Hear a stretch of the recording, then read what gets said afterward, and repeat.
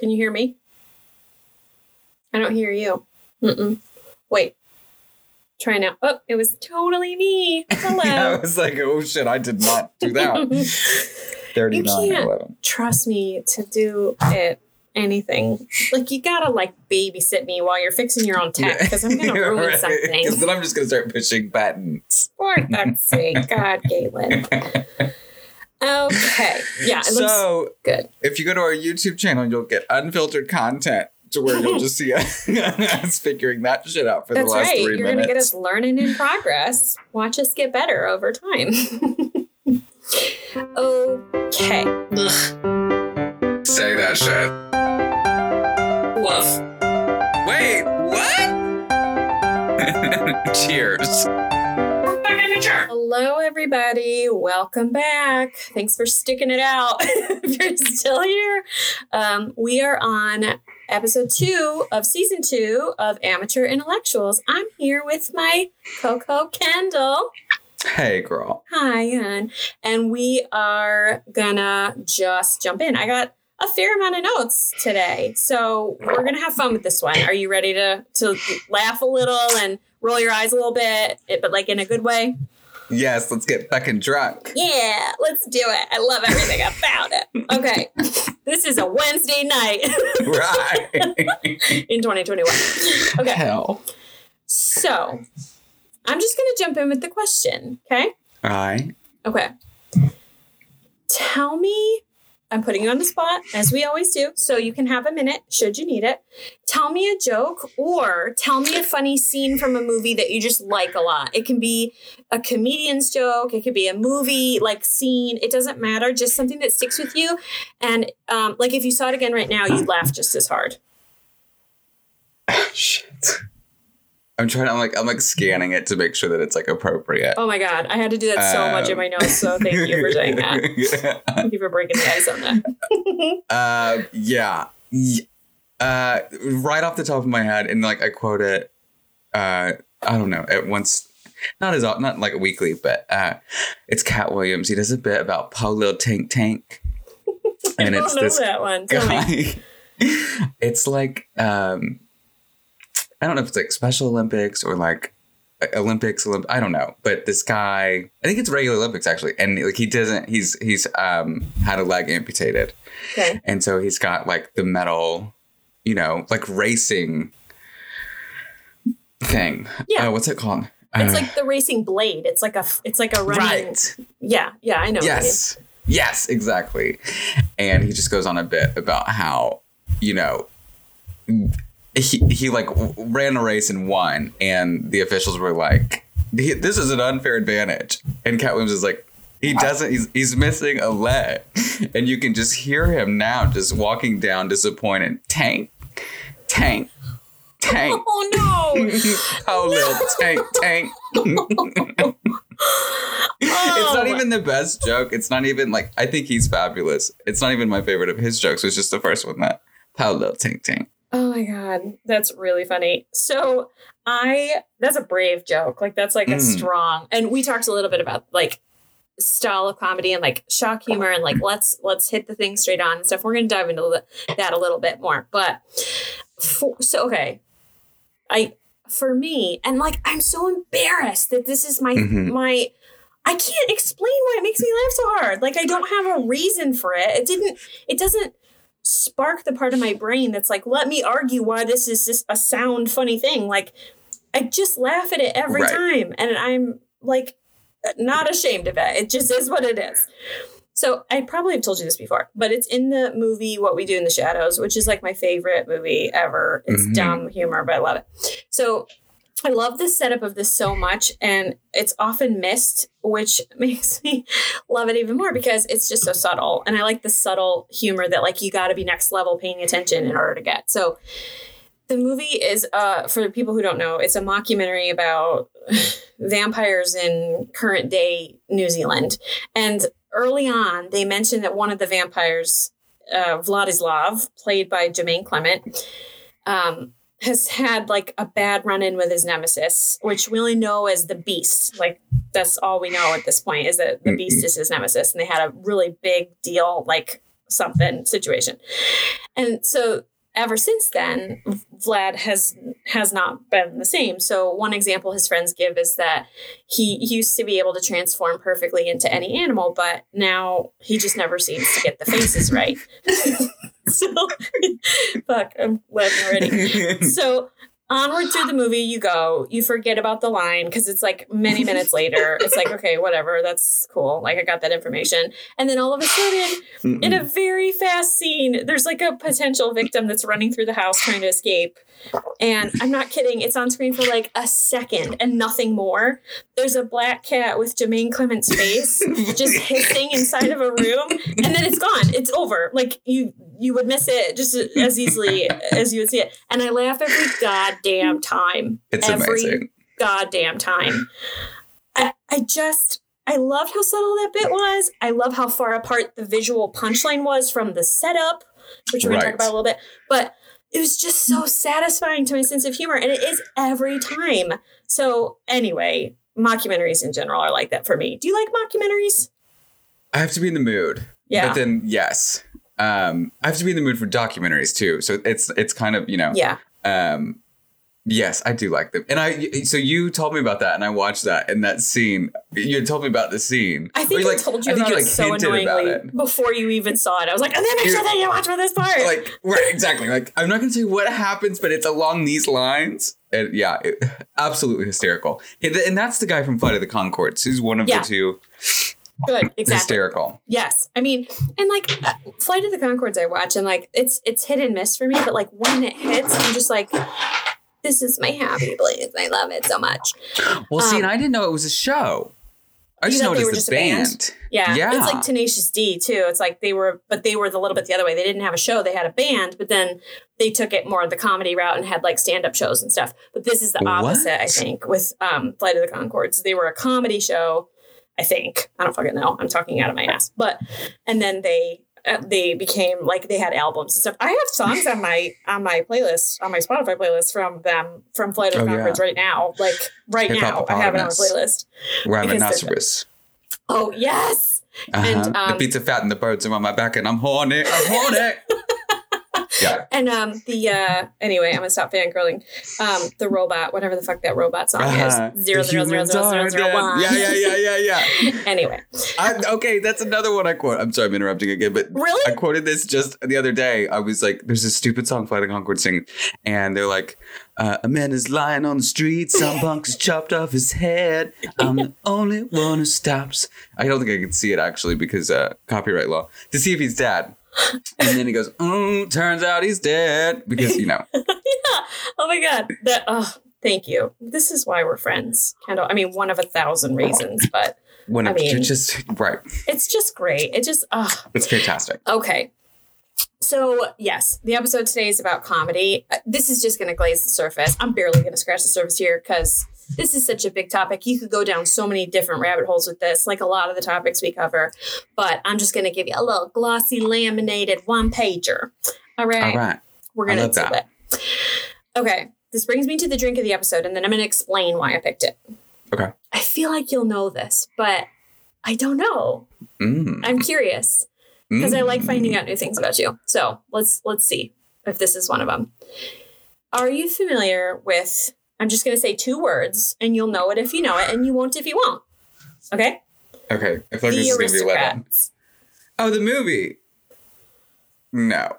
I mean, it is. It's a documentary. Wait, did you say Aristocats?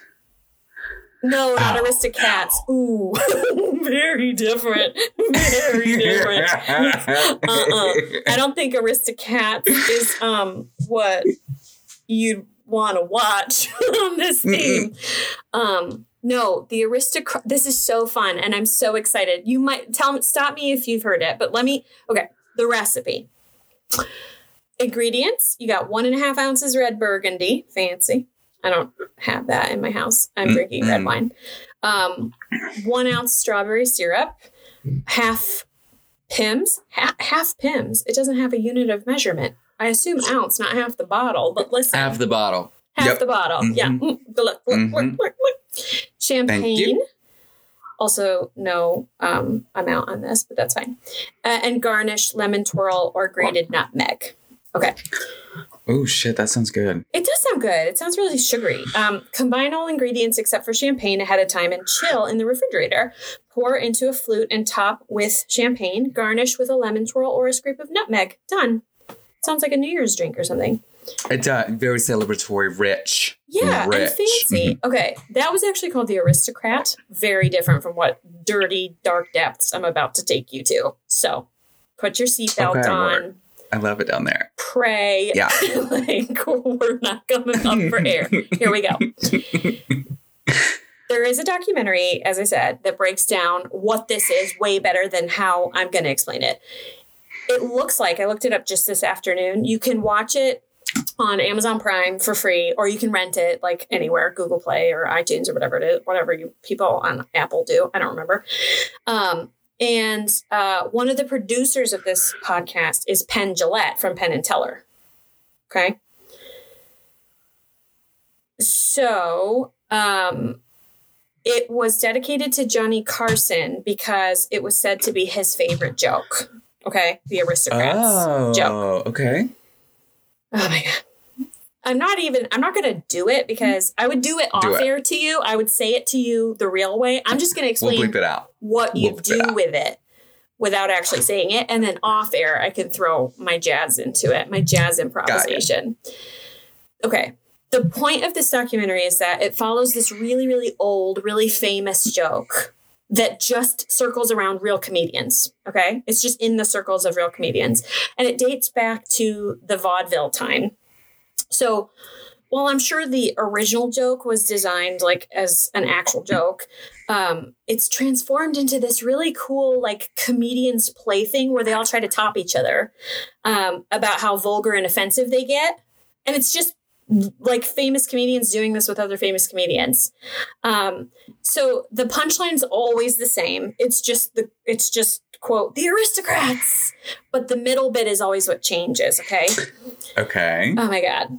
Okay. I think I'm into it. Me. God, I'm so sorry. Listen up, Jesus. So the joke template goes something like this. Obviously it varies, but I'm just going to explain it to you so that you understand. A family walks into a talent agency and says they have an act. The agent says, okay, show me what you got. So this is the point at which the comedian who's telling the joke adds all kinds of crazy shit that's designed to go against the norms of that time. What's particularly offensive. It's supposed to be just this creative signature from the comedian of offensive stuff. So it can have anything from necrophilia, murder, cannibalism, incest, racism, sexism, anything. All of those combined, usually. Everything combined. And as long as you want it to be. Like, again, it's like jazz. You just improv and you usually come up with it on the spot and it's usually terrible. So then you do that. And then the comedian says all his glory of whatever he's going to say. And then the agent, either appalled or interested, depending on the version that the people tell, says, okay, so what's this act called? And then the family answers in a big ta-da moment, the Aristocrats. And that's it. No way. So there's a whole documentary on this. Yeah. Okay. I've never heard of that. This reminds me a little bit of our conversation about Dave Chappelle. So for those of you who are listening, do go back and listen because Kendall does a great job explaining Dave Chappelle's life and just style of comedy. But anyway, in that episode, you said that comedy is an art form and that your favorite type of this sort of art for you is sort of that shock value, push the limit sort of stuff. Is that fair that I'm transposing that correctly? Okay. Yeah, it's just what gets you. It's just the thing that you like a lot. It's intriguing to you. It's funny to you. Okay. So as we discussed then, for me, I tend to land a little bit more on the safe, boring side when it comes to stuff like that, that gets me laughing. But I will say, I really do appreciate the anatomy of this Aristocrats idea. I like the idea that comedians just use it like Play-Doh and then they throw it out there and they put their own spin on it. Now, okay, for decades, because this started in vaudeville, which was, again, like, what is that, like the 1920s or 30s-ish? I think 30s. So for decades and decades, this joke was never written down because people aren't stupid. Right. And it was never shared publicly. It was kind of like a rite of passage with these comedians. Like, you know, you're in the thing. It's like somebody gets to tell you it and explain it to you or whatever. And that just sounds kind of cool to me. So, and again, it's all a joke. I mean, you said it really well again in the Dave Chappelle episode, like, back up. It's a joke. Nobody's making any like statements here. And if they are, they'll make it clear that they are.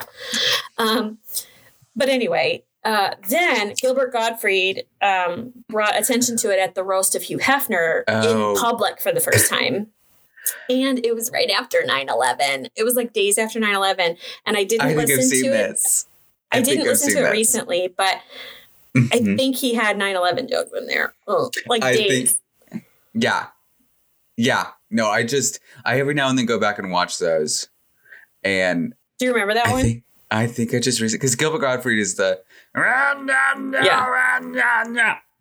That's exactly with no words. You just noises. Right. You just nailed him. It's very grating. No, I'm positive. I can't remember what he said, but I remember being like, "Oof." Yeah. Okay. Yeah. Oof. And that's the whole design of that joke. It's designed that way among professionals of this craft. It's supposed to offend. It's supposed to go as hard-hitting creatively, but as hard-hitting and offensive as you possibly can for the norm of that time. And then as things get more offensive, you throw more offensive things in there. More at it. So if it's a no-go zone, like don't touch that, it's too sensitive, that's all the more that they jump on it because it's the comedian's opportunity to gain that edge of this like hazing ritual or whatever it is. I mean, like, it's kind of, I just like the idea of it. It's just a cool, hazing isn't the right word, but it's just a cool, like, you're in the club, like, here you go. Right. And like knowing that it's probably going to be bad, but just go, just like do it's it. Even better. And then the other part of it is that it's like a song. It's like a song that everybody knows. You're improvising in the middle, but everybody knows that it's going to get to the end where they say the aristocrats, and everybody knows that that's the end. Yeah. So you're waiting for that mic to drop. Anyway, I love it. I love it too, and I don't care who knows it. I love it. Okay. So that's why our theme this evening is a very nice, fancy aristocrat. It is on an homage to that very weird, very unusual tradition. Okay. So now we're going to go. I know you're so surprised. We're going to go back to the oldest joke on record. Where are we going, Caitlin? I had to say this is this the beginning of time? Like, I know. Yeah. Okay. It dates back to 1900 years before Christ, 1900 BC. Okay. And do you want to have a guess what the topic of the first? So this was the first written joke. Obviously, people had senses of humor before that. They just didn't write it down, and it hasn't been, or they did, and it hasn't been preserved. This is what we found. That's the earliest written joke, or documented joke. Do you want to have any kind of a guess about the topic about it? It's about how Jesus isn't coming. That would be Nostradamus comedy shit. Because he's not coming, guys. It's a fart joke. It's a fart joke. You're shitting me. I'm literally not shitting you. It is a fart joke. It's just air. Okay. It's from what's now modern day Iraq. And without further ado, I didn't write this. Quote, something which has never occurred since time immemorable. Nope, I fucked that up. Since time immemorial. A young woman did not fart in her husband's lap. That's a lot. What? So I'm sorry, I fucked that up. Let me say that again. Something which has never occurred since time immemorial. A young woman did not fart in her husband's lap. So they're saying, tale as old as time, it has always happened that a woman has farted in her husband's lap. That's it. The end. Good night, ladies and gentlemen. I'll be here all week. I mean, mean, why is that the first one? It can't be the best one. I just think like that's the one that was written on the right kind of parchment in a time-controlled room or temperature-controlled space for us to find. You know, the best don't usually make it. The best pottery, the whatever, don't usually make it through the test of time. I feel like the best joke didn't either. It was like, the plumbing system they found of the Romans was like the middle class. They didn't find like the fucking, king, like whatever, emperor toilet seat, right? I think truly, to keep with the toilet theme, I think this was just a middle class kind of yuck like joke between bros. Har. Like, oh, ha, ha, ha. My wife farts in my lap, too. Amazing. About a woman farting at that. Like... In Iraq! In Iraq. Okay, anyway. What are the odds? Wait. No. It surprised me. Like, when I saw the headline when I was doing my research, like, oldest joke, I was like, oh, okay. Like, it's going to be a sex joke. I just thought it was going to be a sex joke. But oh, yeah. I just thought, like, making fun of the, the ladies or the whatever, usually. Right. It's still at a lady's expense. I wasn't that far off. You're not that far off. It was just more of and who knows that this isn't sexual? We don't have the context. So. Well, sitting in the lap, I mean, you could make, yeah. Anyway. It's just a shame because there were some better ones. There was. You just know. What happened to the funniest guy in the village and all of his jokes? There was a Joan Rivers of the village and her notes are just gone. Thank you. Her notes are gone. I love you. Okay. So, all right. There you go. You can keep that in your pocket if you want to. I don't think I will. Give someone a fun fact about what the first joke that was written down was. Okay, that we found. Okay. So let's break down the anatomy of what makes like the core of a joke. What's a template for a joke? Well, you've got the setup. So here's an example. Oh, this is such a dad joke, too. It's from Steve Martin. And I love Steve Martin, but he's got a lot of dad jokes, so I apologize in advance. You've got the setup. I gave my cat a bath the other day. He sat there. He enjoyed it. And it was fun for me, too. And then you've got the punchline. The fur would stick to my tongue, but other than that, it was great. Okay. Kill me. Me. Dad jokes hurt me physically. Yeah. Although I like puns. Puns hurt people sometimes. Like, I get people really pissed at me when I use puns sometimes. I like puns. A pun is like using the definition of the word to make the joke? To twist it, yeah. To play with the words. And, I'm trying to think of an example, and naturally I'm blanking right now. I have a friend, Miriam, if you're listening, who is the fucking pun master. She's the fucking pun sorceress. The queen. Oh, my God. Is her last name Williamson? Are you friends with Marianne Williamson? No, but what if it was? One day. Girl. One day you and I are going to find that person. We're like, Did you see? In common. No, it isn't. Why? Do you have a Miriam that's good with puns? Maybe it's a name thing. No. Marianne Williamson is the chick, the crazy spiritual guru who ran for president. Oh, no. No. But there's like a TikTok out right now where she's like, hey, ladies and gentlemen, so I've got an idea. We're just going to need to restart human civilization as it is. And it just like... naturally just blew up as a piece of shit dumpster fire. Right. As God I love intended. her. I love this Miriam too. A punny queen. We stand a punny queen. I like puns, but as I say, some people like really, really don't like it. It's like nails on a chalkboard I found, because I like throwing jokes out. You know me. I throw jokes out like way more than is welcome, and people like it and they stick or they don't. And that's the way that it's good with me. It's a quick filter. But puns, man. Sometimes people like totally like my jokes or whatever, and then you throw a pun at them and then they're like ready to like slap me. Right. But anyway, it's fine. Who doesn't love a good slap sometimes? Okay. Okay. Yes, ma'am. So I told you like a joke is like the setup and the punchline. That's like bare bones. Some people say that a joke is a 3-parter. I think more bare bones is what I just said. but I think that there are jokes that depend on the three-parter. So that's the setup, the premise, and the punchline. So that's obviously a true thing too. So look at the Aristocrats joke that I just said. You've got the setup. A family walks into a talent agency. The agent asks, what you got? The premise, blah, blah, blah, racism, sexism, necrophilia on a trapeze or whatever.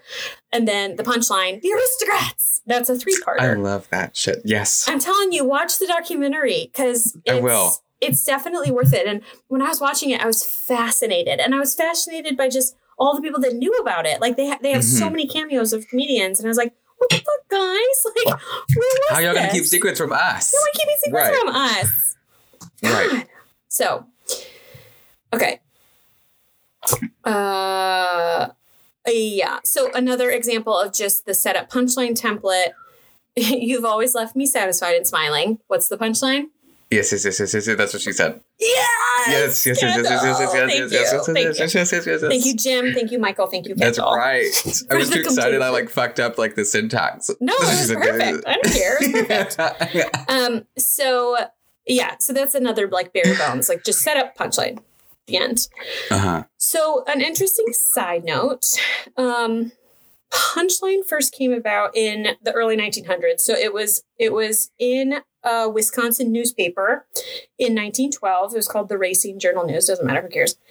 When a review of a play was written, and it said that it had a, quote, punch in every line. So they were trying to say it was really funny. It just got you. It hit you. It was just so good.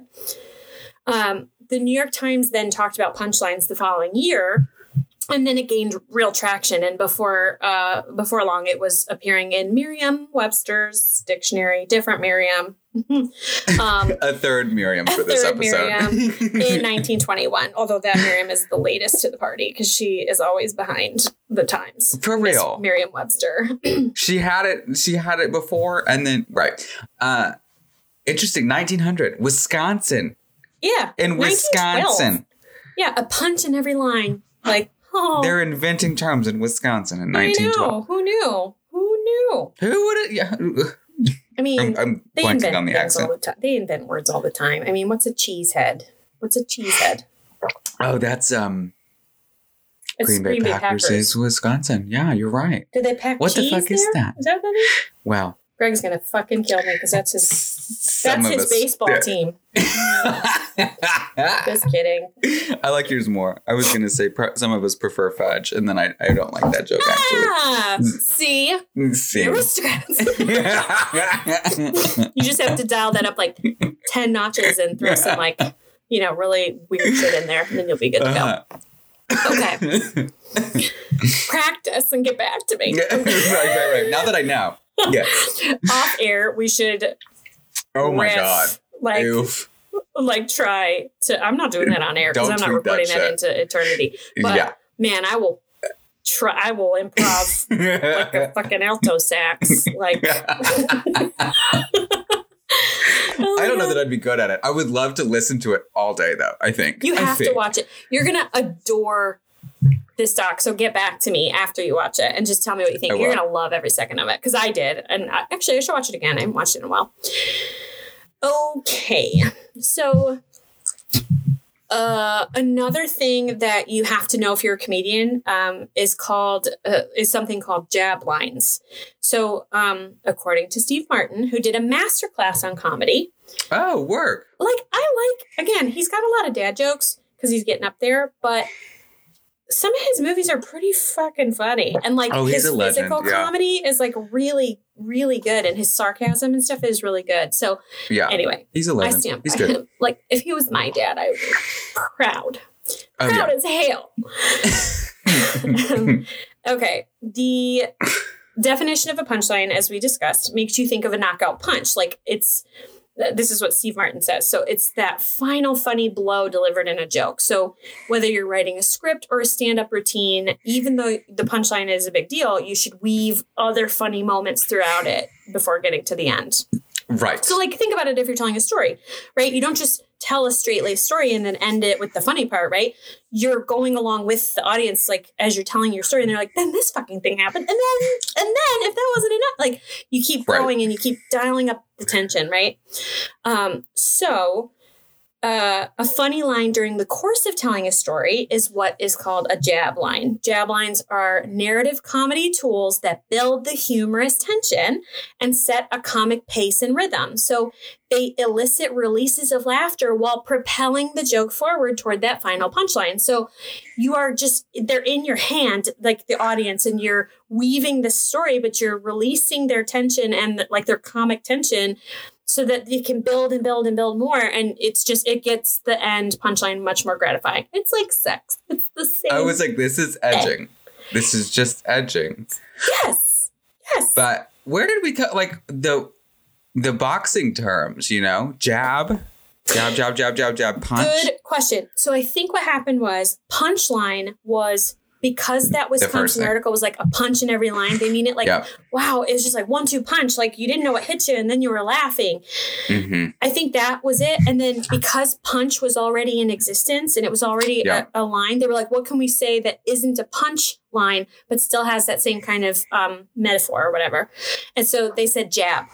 Good thinking. Punch, jab, touche, pierce, kick, whatever. They were like, I think jab. Jab's the best one. Jab work? Isn't it what? Yeah. Yeah. Works. Okay. So what does comedy, I'm almost done. Kind of. What does comedy do for us psychologically? We already know all this stuff, but let's ask science. So science says humans start developing a sense of humor as early as 6 weeks old, when babies begin to laugh and smile in response to stimuli. I didn't know that. I thought that they were laughing, but I thought they all said, like, they're laughing, but you're not funny. Like, it's not you. They're just doing it as a reflex. Or smiling at you. That's what I always thought. Why would they try to take that joy? Why wouldn't they just let you have it? Why would they just let you have it? You're tired. Okay? Just let you have it. It's fucking yours. You're living for those smiles and those laughter moments to keep that baby alive. Yeah. Right. So it says also that laughter is universal across human cultures and even exists in some form of rats, chimps, and bonobos. Oh, shit. Could you imagine just a bonobo laughing at you? I'm happy for them, though. Me too. Good for you. Like other human emotions and expressions. Laughter and humor provide psychological scientists with rich resources for studying human psychology, ranging from the developmental underpinnings of language to the neuroscience and social perception. So they're just saying laughter can tell a lot about a person, and a lot about human behavior, from just how developed you are, like your brain, how developed you are, and just all the way to how socially aware you are. And just, I mean, your neurons, like how your brain's operating. Okay. What is laughter doing for us? Thank you, comedy, for giving laughter to us. It actually activates a lot of areas in the brain, which we know: control, motor, emotional, cognitive, and social processing. So laughter's physical power. One of the things in this article said, you build strong upper body muscles. I was like, shut up. I'm not putting that in there. I mean, I obviously just did, but I was like, I'm not putting that in there. That's not why, like, oh, I better get some abs. Like, somebody tell me something funny. I better watch some stand-up. Okay. Paint me triggered. But what happened when I was in college? Okay,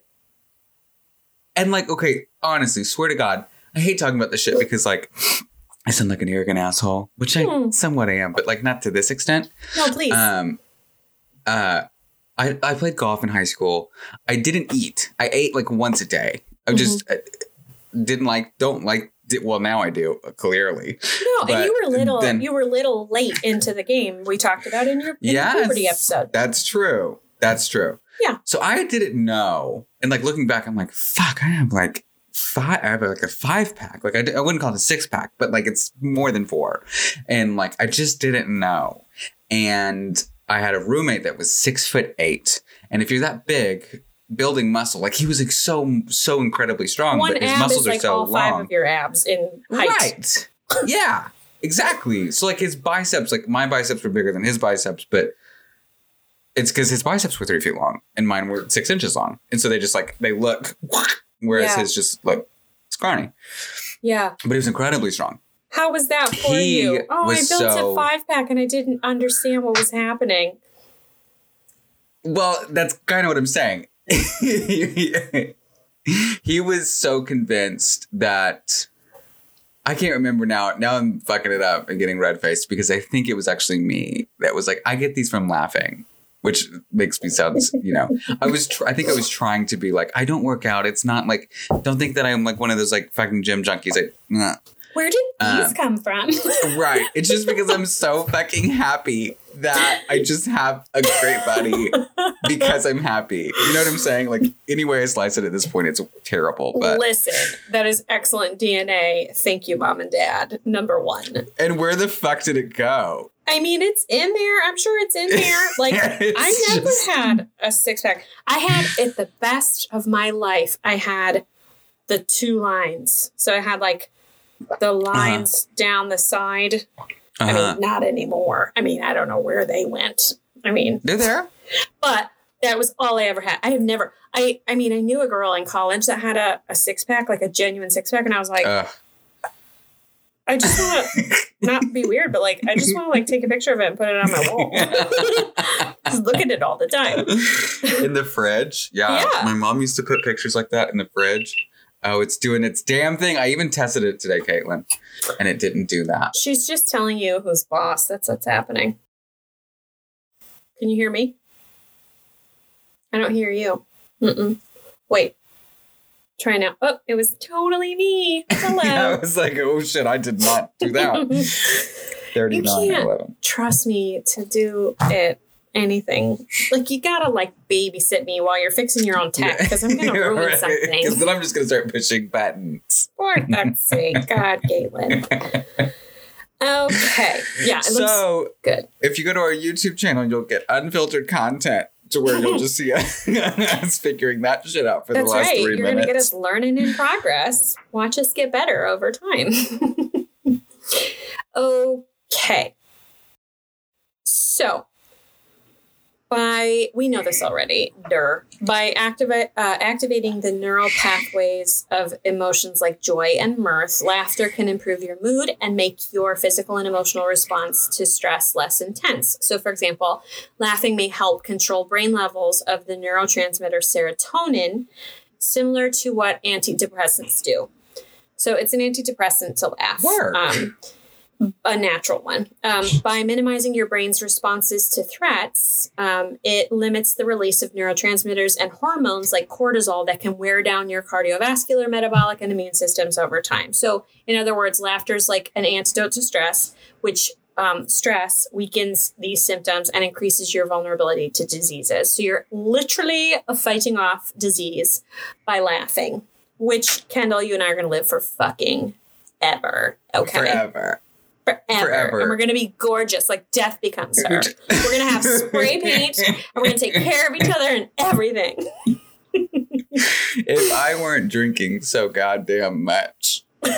Listen. Or smoking these cigarettes or eating this fast food. I grew up in an Irish family, and like, you just don't know, okay? It's just the lottery. Sometimes you get the people who are super cautious and healthy, and they die young, and then you've got the ones that you're like, what are you doing to your, like, garbage can body, and then they live until they're 104. 98. Yeah. You just don't know.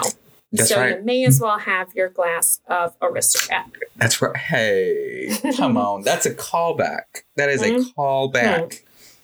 That is right. So, okay. I put this in my notes in bold. A good sense of humor and the laughter that follows depends on an ample measure of social intelligence and working memory resources. This has to do with your cognitive powers. So if your brain is fast, like, you're funny generally.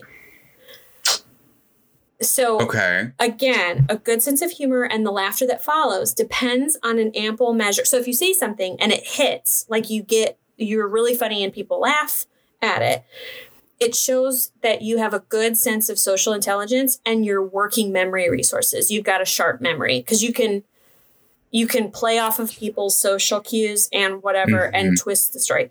Okay, not to toot my own horn here, but fucking toot toot. I said this very thing in a past episode with you, and I feel like it was Dave Chappelle. I don't know why I'm so angry. I'm just justified. Do you remember I said you have to be able to see a situation and be able to distort it just enough into something funny without going too far so people don't get it? It was in response to that girl that you said was listening to our podcast and then was like, this might be too much for her because we might be making jokes about things that are off limits. Like, it might be too much. I think, like, we were talking about politics, maybe? So maybe it wasn't Dave Chappelle? You're like, I don't know that she's going to keep listening to us. Oh. Do you remember? That was Christmas. Yeah, it was Christmas. I say her You're right, about... it was Christmas, because it was religion. We were talking about religion and baby Jesus. Right. You're right. I say I'm her sorry. about... It's... So that's actually a sharp guy... memory resources here. Anyway, sorry. Yeah. Yeah, no, I remember. I was like, what female would have told me that?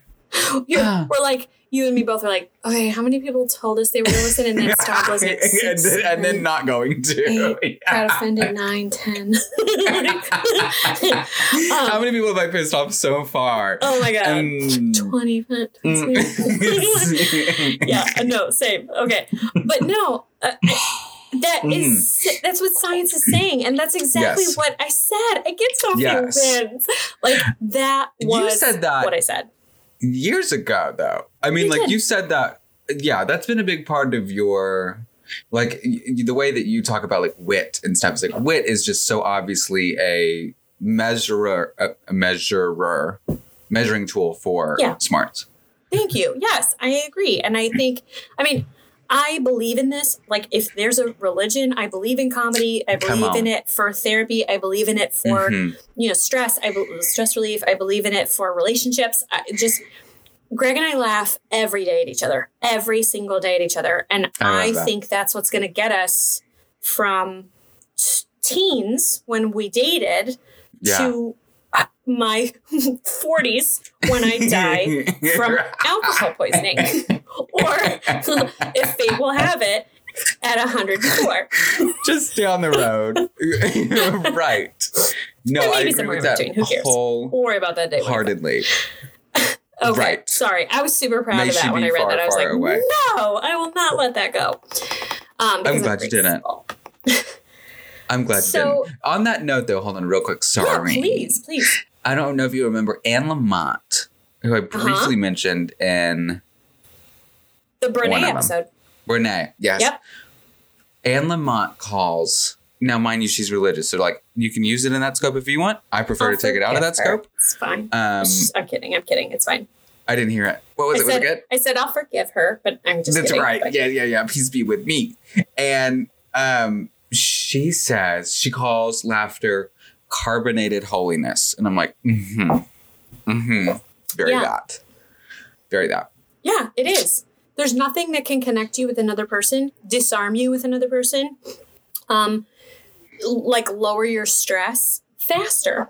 Like I don't know of a thing that's why I believe in it so much. And that's why anybody who knows me knows that I lead pretty fucking strong with my comedy foot. Lean the fucking too. Listen, that's some right. People don't like that, but you know what? I'm busy laughing, okay? Come on. Put it in an inspirational poster, okay? Okay. So, laughter, like humor, typically sparks from recognizing the incongruities or absurdities of a situation.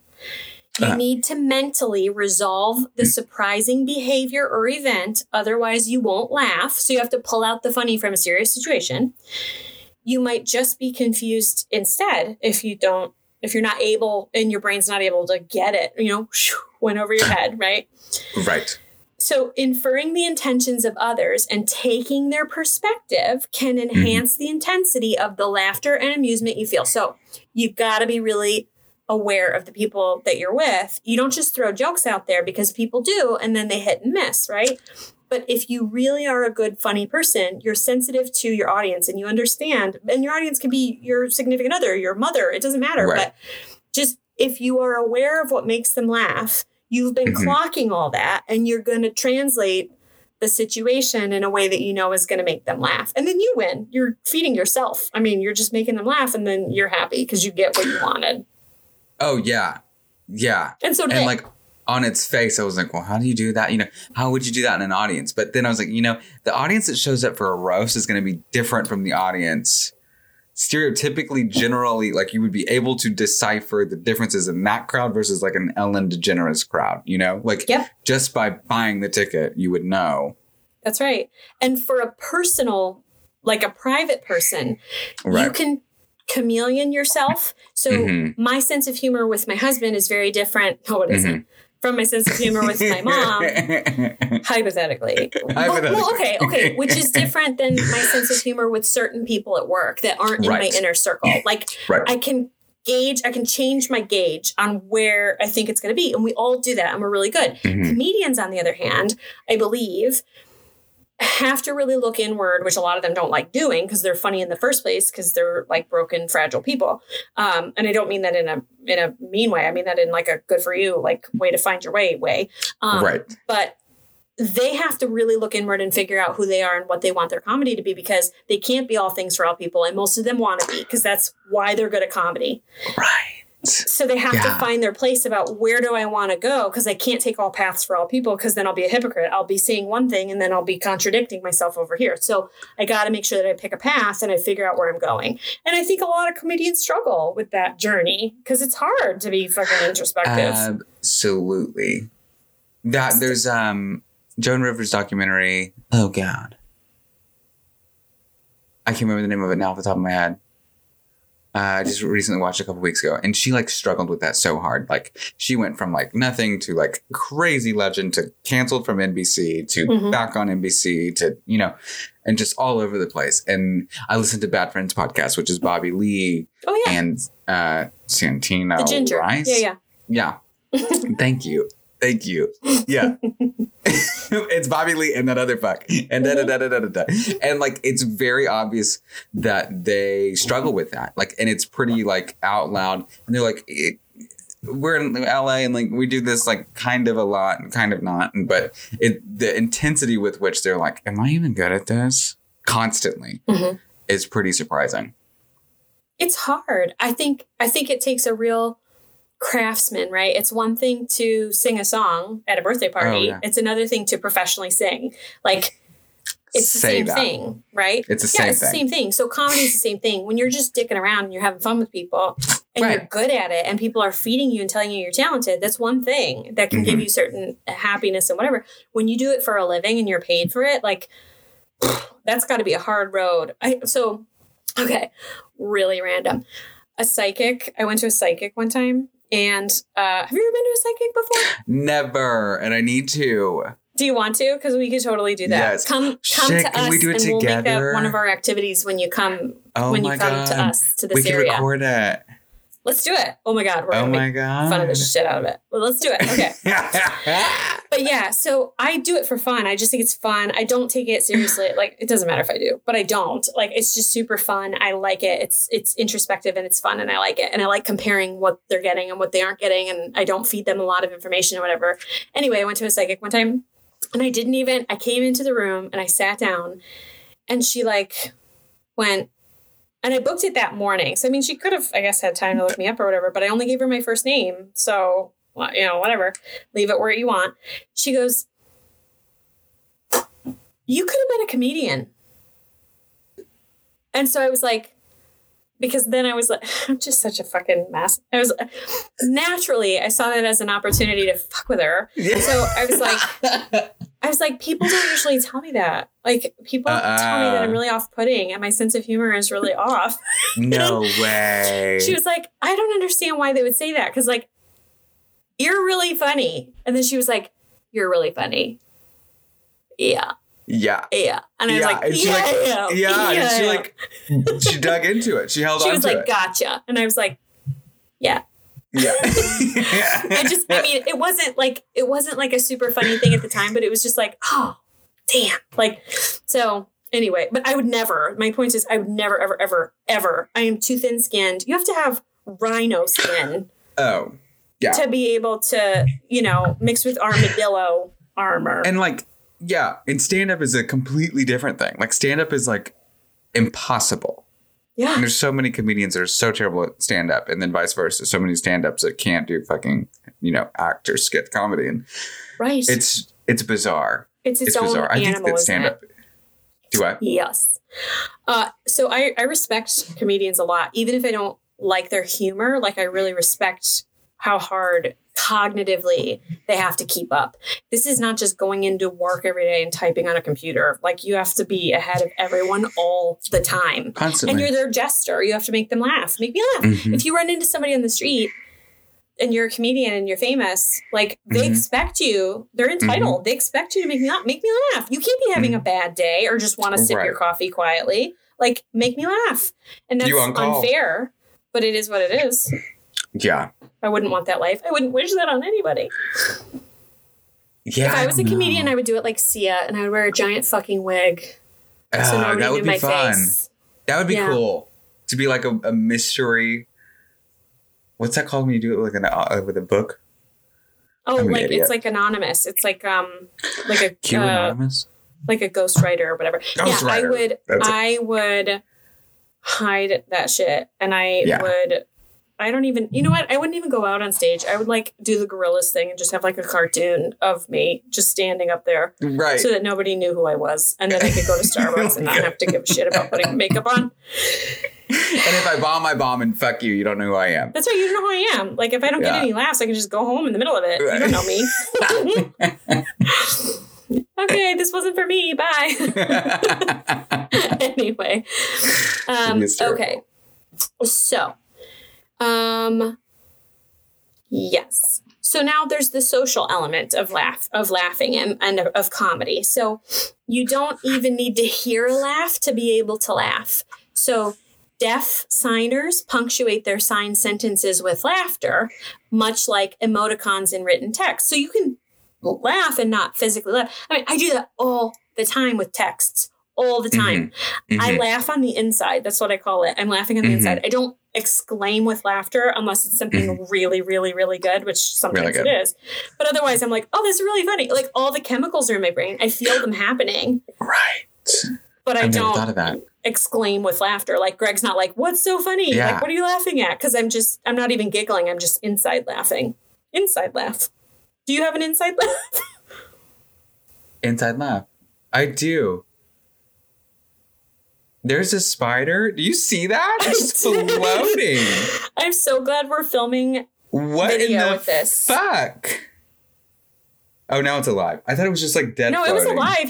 He was crawling and waving at me. He was panning left on the camera and waving at me.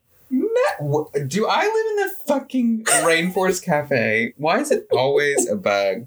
Get out. Is it attached to me? No. Okay, I don't think we were recording video, but you had that really pretty bug that one time. You remember that one? Oh, it's dead. Yeah, it's here. It's still here. I noticed it today when I was setting up camera. Because it was like tucked behind my computer. That's it, Dad. Oh, you're just keeping him as a trophy. I didn't know. No, I didn't know he was there. I moved something and he came out. And I was like, fuck, it seems like I don't clean my house. He was beautiful and he still is. He is. Oh, yeah, he's gorgeous, but he's dead. Yeah. Yeah, that's okay. He lived a very beautiful life. Not in here, he did. Okay, sorry. No, I did see that spider. It's going to be a very funny visual on your screen, I'm sure.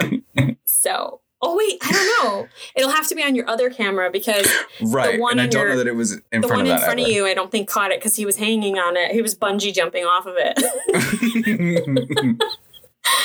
Oh, fuck. Okay. I think he was right in between. But I have critters too. It's okay. You know, if it makes you feel any better, I have a mouse hole in this closet.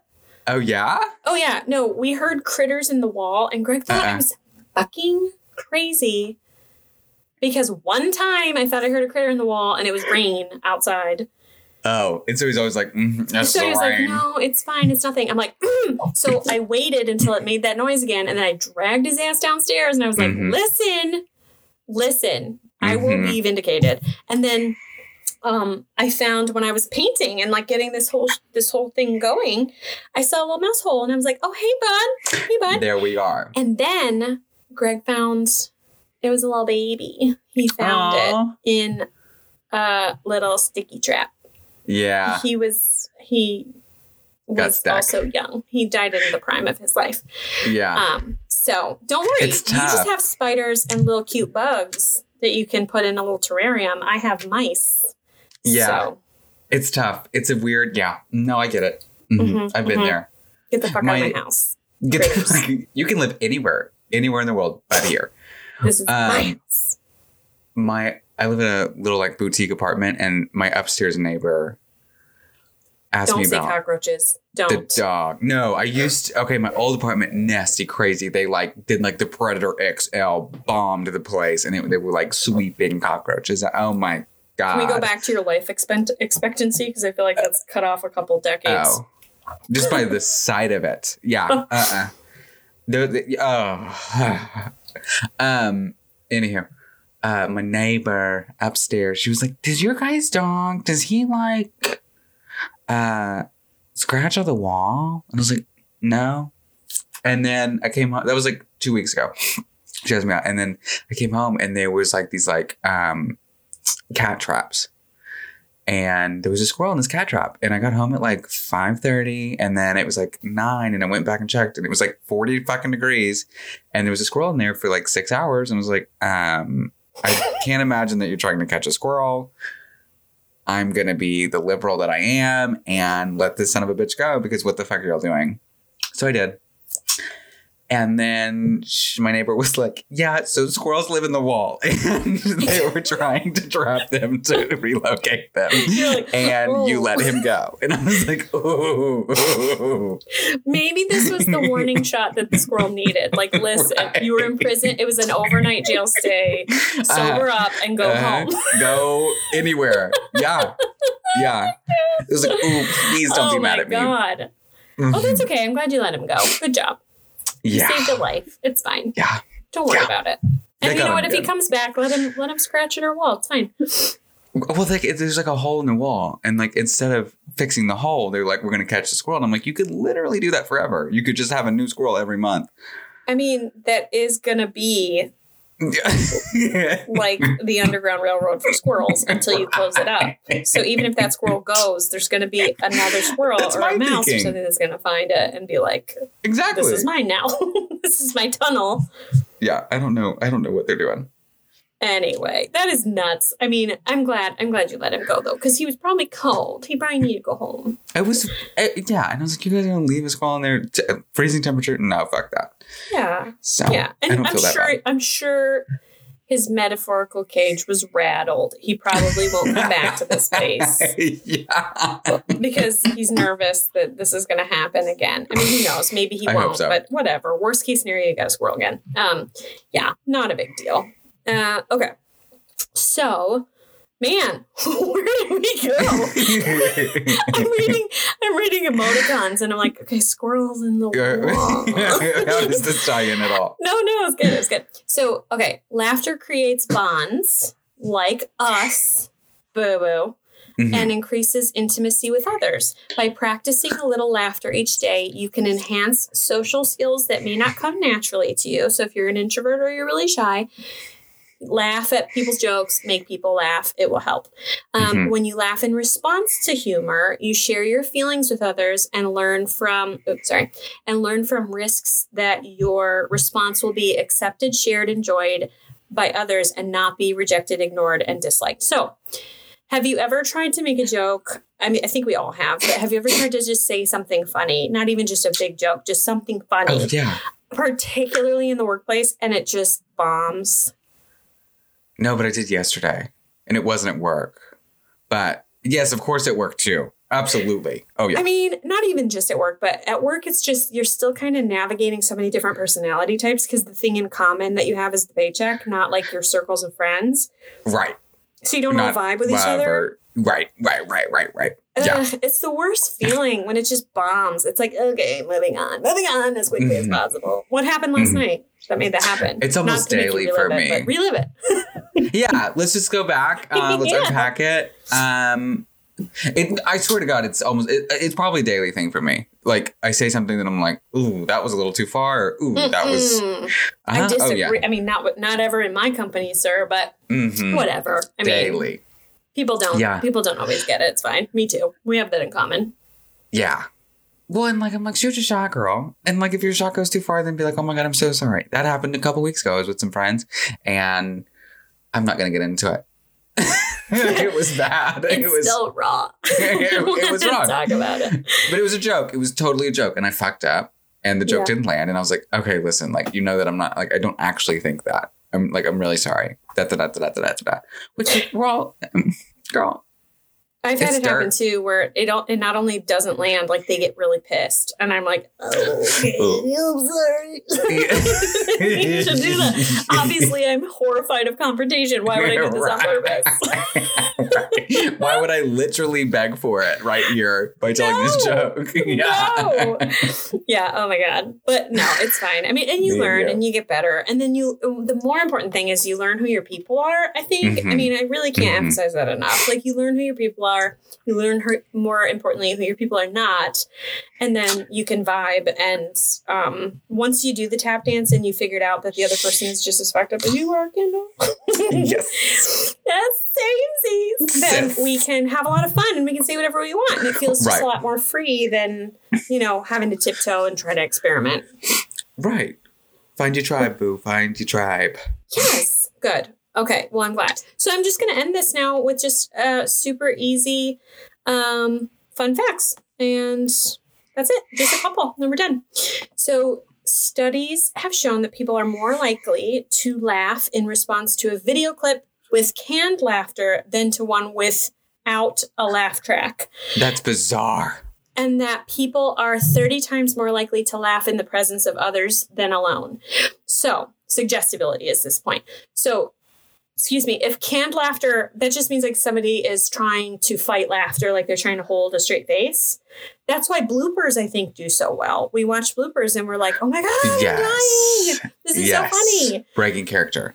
And I mean, a laugh track, I never understood the laugh track. Maybe I'm not the right generation for it, but I never understood it. I always thought it was so fake and like just a truly like a press play situation.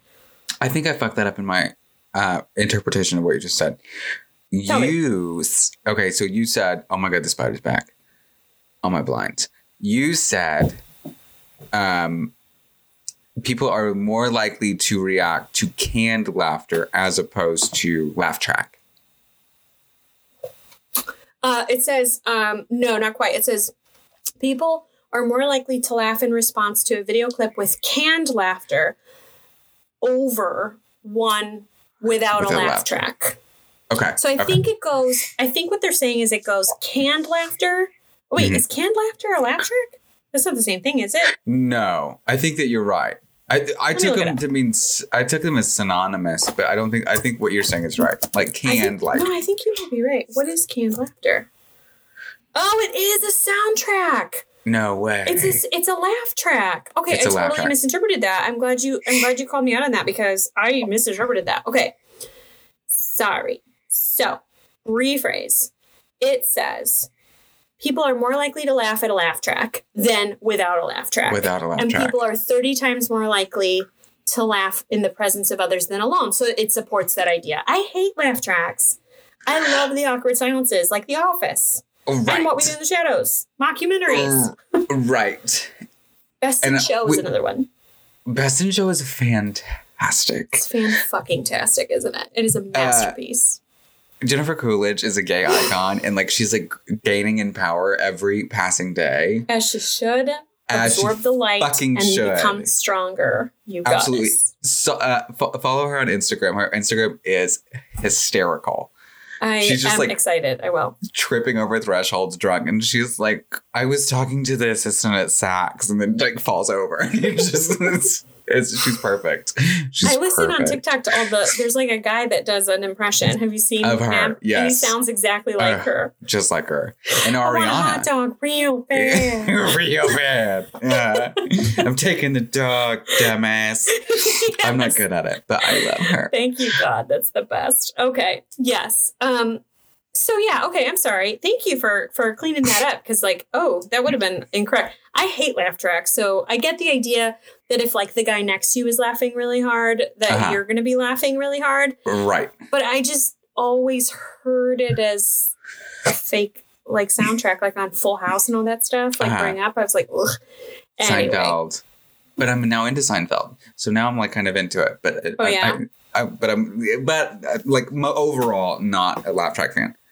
But like it might have even been to like a sign of the times because like you've got Larry David, who was like the owner of Seinfeld or whatever, the writer or whatever, and the laugh track was there because it was the 90s and that's what you did. Like I don't know that there was a show on television that didn't have it that was a comedy. It didn't. Right. So, it was like sitcom anything had. Roseanne had it. That's right. Friends had it. Reba. God, do you remember that shit? My best friend's dad growing up watched that shit. It would poke my eyes out. I hated that shit. The Nanny, too, I watched. And I would listen to Fran Drescher. It was very loud. I'd have to turn the volume down. It was so much. Anyway. Okay. So, next fun fact. Laughter can be a universal language. Samples of laughter were collected in a study from pairs of English-speaking college students. Some of them were friends, these two, like, people that they were recording their laughter, and some separate twos were strangers. They recorded it in the University of California, whatever. And then there was a team that was made up of more than 30 scientists, anthropologists, biologists, whatever. And then they played these audio snippets of this laughter to 966 listeners from 24 diverse societies spanning 6 continents, from indigenous tribes in New Guinea to urban working class people in large cities in India and Europe. So English-speaking bros, I assume. I don't know. Maybe they were girls too. I don't know. And some were friends, some were strangers. They took those audio clips of them laughing with each other. And then they had all these people speaking all different languages and all different walks of life, whatever. Like listen to these soundtracks. And then participants were asked whether they thought the two people laughing were friends or strangers. No way. Cool. Could they figure it out? On average, the results were remarkably consistent across all 24 cultures. The majority of people thought that the relationship between the laughers were correct the majority of the time. Wow. So they just understood, even though they didn't speak English, they understand. Right. They hear the connection. They hear that there isn't a connection.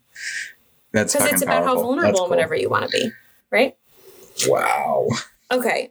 So when you're laughing in a group, just laugh really fucking hard at somebody, especially us, and record it. I'm so connected right now. Yeah. I feel so connected to you right now. Researchers have also found that different types of laughter can serve as codes to complex human social hierarchies. Across the course of 2 experiments, there was a team of scientists, and they found that high-status individuals had different laughs than low-status individuals, and that strangers' judgments of an individual's social status were influenced by the dominant or submissive quality of the person's laughter. So, like, I'm guessing this means that if you have a dominant laugh, then you're more likely rich to be assumed to have a high status level. Unless you're a woman, then I assume it's fucking upside down. If you laugh quietly and don't talk, then you're probably very wealthy. Sure. Just shop it out. Just shop it out and drink it out. Just don't talk or laugh or eat. Share your opinions or right. I don't know. I don't know what that means. How do you guess my social status? I imagine it has something to do with like, I'm thinking of like an egotistical laugh, like a like I own the room. Like it's like how people sit, like the men sit dominantly or whatever. Right. Maybe. Right. It's like the laugh equivalent of that, maybe. Yeah. I don't know. No, yeah. Eat the fucking rich, though. That's all I have to say. Eat the fucking rich. And if you're rich and you're listening to this podcast, I'm fucking hungry. So laugh like you're rich and then catfish that bitch. Just right. Make them think that you're affluent and then make them fall in love with you. And then be like, ha, joke's on you. Right. I'm poor. Can I have half? Thank you so much. That's right. So okay, that's it. I'm just gonna leave you with a joke, which is I think terrible. I think it's like not terrible in like a good way. I think terrible in like that's not funny way. But according to scientists, it's statistically the funniest joke in the world. Okay? It's not. It's not. Especially for your sense of humor. But like, let me just say, it's too tame for my sense of humor. Okay. So if that's where we are, then you're going to be like, I fell asleep. What did you say? I didn't hear how you finished the joke. Here we go. Scientists, I don't know, did a study or something, and they said, or something. I don't even know how you do this. We're intellectuals here. And, they said that this is at least like the template of the best statistically successful joke. There were 2 hunters from New Jersey out in the woods when one of them collapses. He doesn't seem to be breathing. The other guy calls 911. He says, I think my friend's dead. What do I do? The operator says, don't worry, I can definitely help you, but first, make sure he's dead. There's silence, and then a gunshot on the other end of the phone. And then that's kind of funny. The guy says, okay, now what? It's so the aristocrats. I love that. I was expecting it to be awful. And like it is, but it's not a woman sitting in a lap farting awful. I mean, okay, yeah, that's fair. That's fair. I just think that there must have been a lot of like white middle-aged dads in that study. Like there's a dad joke. Like, definitely. Like, it's a zinger. Okay, now what? Yeah. Anyway, thank you and good night. That's all I have. Excellent. Wonderful. So much fun. So, okay. Well, that was our episode. Sorry for all the like dad jokes, but hopefully you learned a little something and hopefully you laughed a little bit along the way. That's right, honey. So message us. You got interesting thoughts. You got ideas. Even if we screw something up and you know better, send that to us. amateurintellectuals@gmail.com. And we've got a Facebook page. We're dialing back a little on the other socials because like we're busy and we work full time. But come back at us. Come on Facebook. What's that face? What's that for? I made the face and then I was like, don't say it. Well, now it's too late. Now we're here. We're here. I deleted Facebook off my phone and like follow us, like add us on Facebook. But it's the most like it just feels so good. Really? It's gotta be such a healthy choice. I have it on my desktop. I have it on my laptop. So I still have access and I still see it a lot. But just like not on my phone where like when I wake up I check it and watch like my uncle post some crazy QAnon, No, that's bullshit. Great. That's actually a really healthy choice. I feel like you just took a really good step in a good direction. It's been weeks and it feels so good. So good. Highly recommend. Facebook. But do. I know that's good advice. Like I go on Facebook way too much. And when I do it is either for the amateur intellectual stuff or I go because I'm not tired or I'm in a situation where I can't make inappropriate noise like a TikTok or because I've got little in the ear, like in my ear space. Right. And I'm like, I gotta do something to like decompress or whatever. So then I tend to go to Facebook. Like I don't even go to Instagram that much anymore. I don't ever look at Snapchat anymore. Like TikTok is my jam. I love TikTok. It's addictive. Yeah. It is the Russian roulette of social media. I love it so much. But I can't because, I'll show her something about like an animal doing something goofy or whatever. And then the next one's like, fuck, And I'm like, oh, okay. Right. Oh my God. Oh my God. Like, never mind what that person was saying. It's nothing that you need to concern yourself with. But So, you can't yeah, say it. I go to Facebook too much. And you're right. I do it first thing in the morning too. And it sucks. I don't like it. It sucks. It sucks. I should quit. I should quit Facebook. I should quit cold turkey.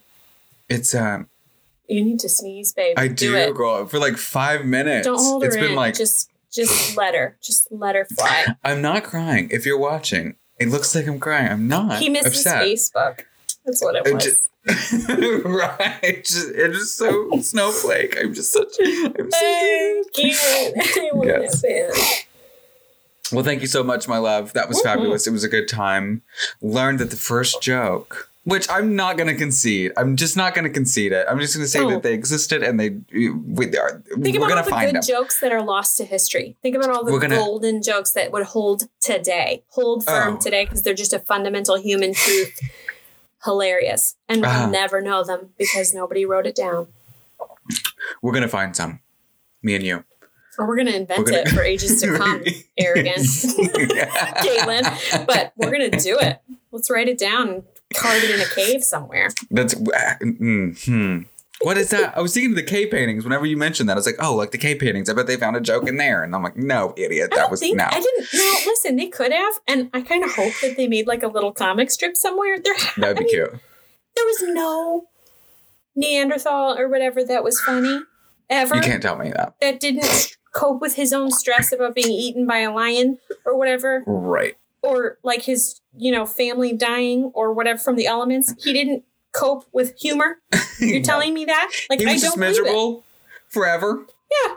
He's just a, grunting, unhappy person. I don't buy it.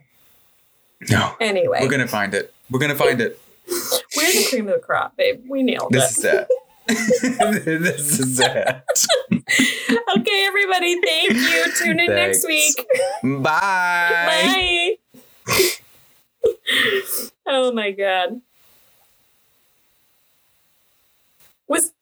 I hope that was not so long. It feels like, did I talk forever? We started at 7 though. That was an hour and a half. I'm so sorry. Oh, 7:15. That was an hour and a half. I'm sorry about that. I'm going to work on shortening my my doodads, my episodes. I'm going to stop this. My cheeks are super red.